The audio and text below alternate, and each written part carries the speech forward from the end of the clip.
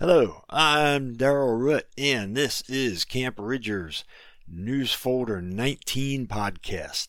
I may have never won The Voice, but I am the voice. Because there's no competition on this show, so I have to be the voice. Don't forget to visit CampRidger.net for seasonings that taste great and have a great price to match. All seasonings are hand blended in small batches and come salt free, so you can salt to your taste, not that which the manufacturer thinks you should like. That's CampRidger.net for great seasonings. With that, let's get right into the stories. Number 1.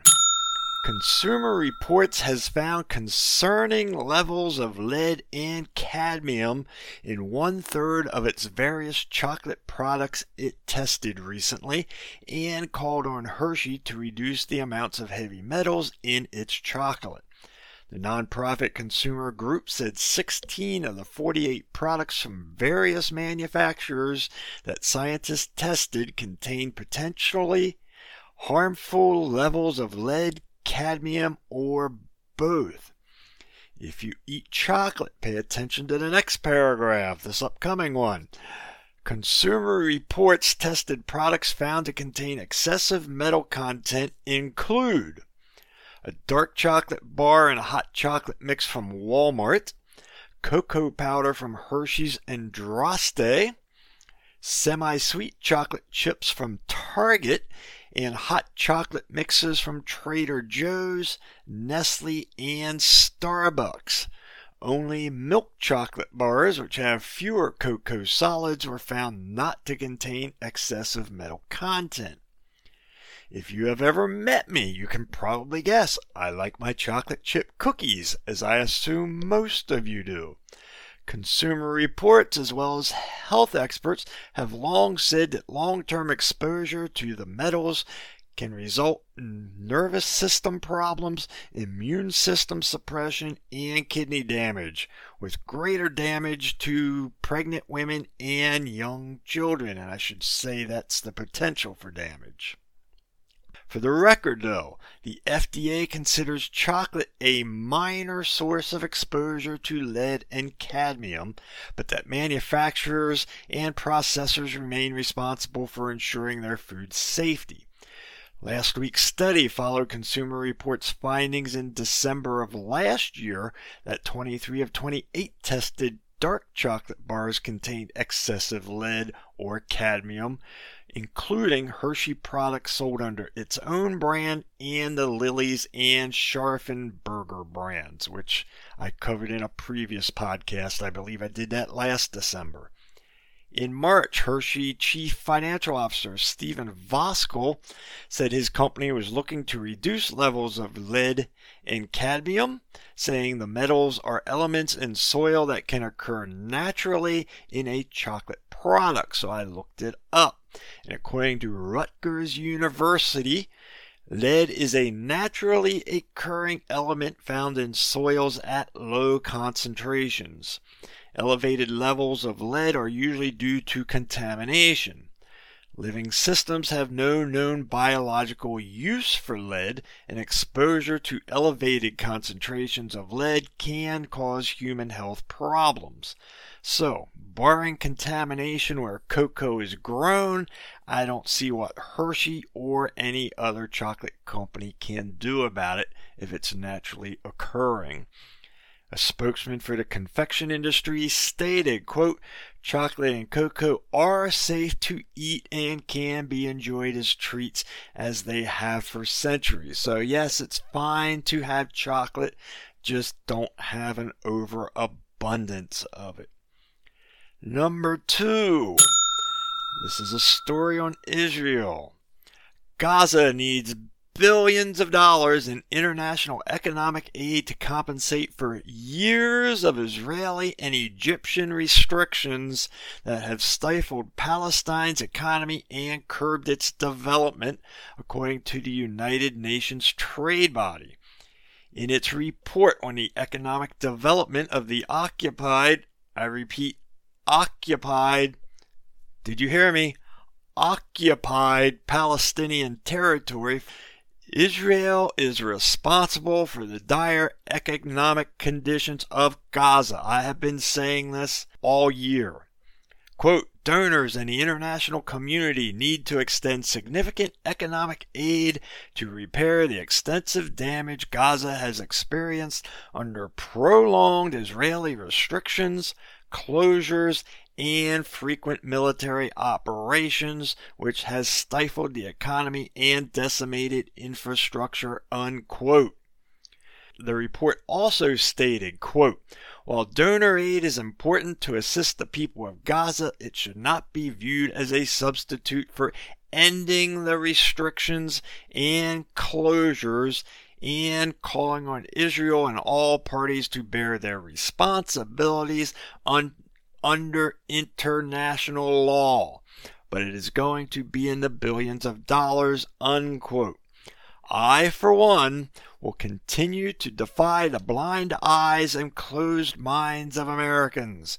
Israel is as much a terrorist nation as the rest of the Middle East. Get off your Muslim-hating high horse and pay attention to what really happens over there.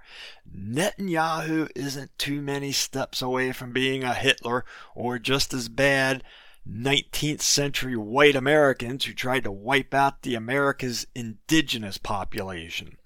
Israel is just a lot better at hiding their genocide. Aid to Palestine has shrunk from $2 billion in 2008 down to $550 million in 2022. Nearly half of Gaza's population is unemployed. More than half live in poverty. Although workers in Gaza have been allowed access to the job market in Israel for the first time in recent years, the number of permits issued equals a mere 1% of the employed workers in Gaza. And remember, only half of them are employed, so that works out to 1/2 of 1%. The report, as well as me, accuses border closures and repeated military operations that have set in motion a vicious cycle of economic and institutional collapse that has rendered Gaza a case of development in reverse. Let me repeat that, development in reverse. The impact is not confined to the short term. Indirect and long-term effects will reverberate through future generations. Number 3. This story involves the mass shooting last week in Maine. And as is my usual, I will not be using the shooter's name as I prefer not to give shooters more fame. Supposedly, the gun that investigators believe the shooter used to carry out the massacre was purchased illegally just days before he was hospitalized in order to undergo a psychiatric evaluation in July. At one point in mid-July, the shooter told Army personnel at Camp Smith that he had been hearing voices and had thoughts about hurting other soldiers. While there is warnings number 1 and 2. Just like many other mass shootings, the signs existed and they were ignored. A federal law enforcement source stated the Army gave the shooter a command referral to seek treatment after his admissions. He was then transported to nearby Keller Army Community Hospital at the United States Military Academy for medical evaluation after Army Reserve officials reported his behaving erratically. And since I wrote this up, I heard he was there for 2 weeks, but I didn't hear whether there were any recommendations or not. The shooter's encounters with New York State Police and his National Guard superiors occurred just 10 days after Card had purchased a high-powered rifle at a Maine gun store, according to law enforcement sources. The rifle was a Ruger SFAR chambered for high-powered .308 ammunition, supposedly more powerful than the regular ammunition carried in the rifles of soldiers and SWAT teams. In the same July purchase, along with the rifle, sources say the shooter also bought a Beretta 92F 9mm semi-automatic pistol. That is the standard pistol of the U.S. military. This brings up the whole red flag, yellow flag debate. Red flag laws, no matter what any judge may say, in my opinion, is unconstitutional. They deny a person their rights without due process of the law. Yellow flag laws aren't much better, as it only takes a single medical expert to declare the person as a danger to himself or others. That is arguably questionable, as a single medical expert is not a court decision. But again, like all other gun laws, they are totally useless if they are not enforced. Had the shooter committed his crime days after his diagnosis following, days after his gun purchase, I could see him slipping through the cracks. Documentation can take time. However, this was months later. He had heard voices, and I'm assuming not from God, and had thoughts of hurting other soldiers. This was definite. It existed for a while. He should have been nabbed. We don't need more gun laws because the thousands that already exist throughout the 50 states and D.C. don't work.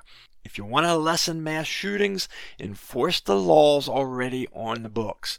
Quit protesting for new gun laws. Protest day, force the ones that already exist. With that, it's time for my usual break. Visit newsfolder19.com. There are links on there to support this show. Buy me a coffee. There's blogs on there. You can get the latest episode of the podcast and a whole variety of other things. Just go to newsfolder19.com. Also want to give my shout out to Damheim, who provides the music at the beginning and the end of the show. With that, let's get into the last two stories. Number 4. A little more than a year after announcing an ambitious plan to co-develop a lineup of affordable electric vehicles, General Motors and Honda are scrapping the deal, or at least the idea of a cheap one. Announced in April of last year, the plan was to build a series of affordable EVs based on GM's Ultium brand battery packs. GM and Honda said they expected to begin production of millions of these affordable EVs by 2027. However, a Honda CEO recently stated, quote, "After studying this for a year, we decided that this would be difficult as a business. So at the moment, we are ending development of an affordable EV. Yet Biden thinks these things are going to go mainstream. I tell you, what can you say?" GM spokesman Sanaz Marble confirmed the development by saying, quote, "Last year we began working on an affordable EV program for global markets, which was slated for introduction in 2027. After extensive studies and analysis, we have come to a mutual decision to discontinue the program," unquote. Honda is also an investor in Cruise, the driverless car operator that is a wholly owned subsidiary of GM. However, once again, the California Department of Motor Vehicles last week suspended Cruise's deployment and testing permits for its autonomous vehicles effective immediately, and the rest of the country has now done so too. The news follows a barrage of safety concerns and incidents since Cruise received approval in August for round-the-clock robotaxi service in San Francisco. How many times have I said EVs will not be mainstream, self-driving cars will not be mainstream? I stand by what I believe. The decision to scrap plans for the more affordable EVs is sure to deepen worries about the future of the EV, something like I just said I have stated since the beginning of the EV freak show. They are not carbon free. While EVs may be selling, there is not enough demand to make it a profitable entity or meet Biden's idiotic zero carbon fallacy. Ford is temporarily cutting one of 3 shifts at the factory that builds the electric F-150 Lightning. GM is also delaying the production of EV versions of the Equinox, Silverado, and GMC Sierra Denali. The new GM Honda EVs were supposed to be priced below the proposed $30,000 price tag of the 2024 Chevy Equinox EV. For the record, average sale price of an EV is still higher than the average gas-powered vehicle, but it is slowly dropping. However, that's almost entirely thanks to Tesla price cuts. In August of 2023, the price fell by $257 to $53,376, which at 5.5% over a 60-month car loan would be a little over $1,000 a month. How can the average person afford that? The answer is simple: they can't. And finally, number 5, the Employee Retention Tax Credit, part of Biden's American Rescue Plan Act, is a refundable payroll tax credit equivalent to a cash payment of up to $26,000 per employee for businesses and nonprofits with significant pandemic-related revenue declines or shuttered by government orders, all as a result of COVID. However, since passage, the final cost of the credit has ballooned to more than $230 billion from the originally estimated $77 billion, or 3 times as much. 2/3 of that cost is likely a windfall to business owners and tax preparers, not money that actually kept companies from going out of business or saved employee jobs. In other words, it didn't get to where it was supposed to. Since then, in-depth reporting, a congressional hearing, and the IRS have highlighted the many problems with the program. In September, the IRS announced it would stop processing new ERTC claims and increase audits, something that should have happened 2 years ago. So once again, we have a supposed well-intentioned government program being used to defraud the government at the expense of everyday taxpayers like you, your family, and your friends. While it's easy to find some stories of businesses that actually needed ERTC funds to stay open, the Wall Street Journal and others have found that the majority of the ERTC spending looks to have been a windfall to businesses that did not need the funds to retain employees through the pandemic. Thousands of businesses simply receive payments that are icing on the cake, as one accountant put it, cash they can claim because they qualify, as opposed to being because they needed the cash to retain employees. So once again, people, businesses, mooching off the taxpayer-funded government, be it fraudulently or just because we can. Have we no shame in this country? For many of us, the answer is no. This is how your government works, people, or perhaps the word should be operates, because government doesn't work. It only takes your money to the tune of $33 trillion of debt. Money that, when the devil wants it, will destroy the American economy, and your children and your grandchildren will blame you for their poverty, for voting these idiots into office. With that, let's call it another podcast. You know the mantra: question authority and always be free.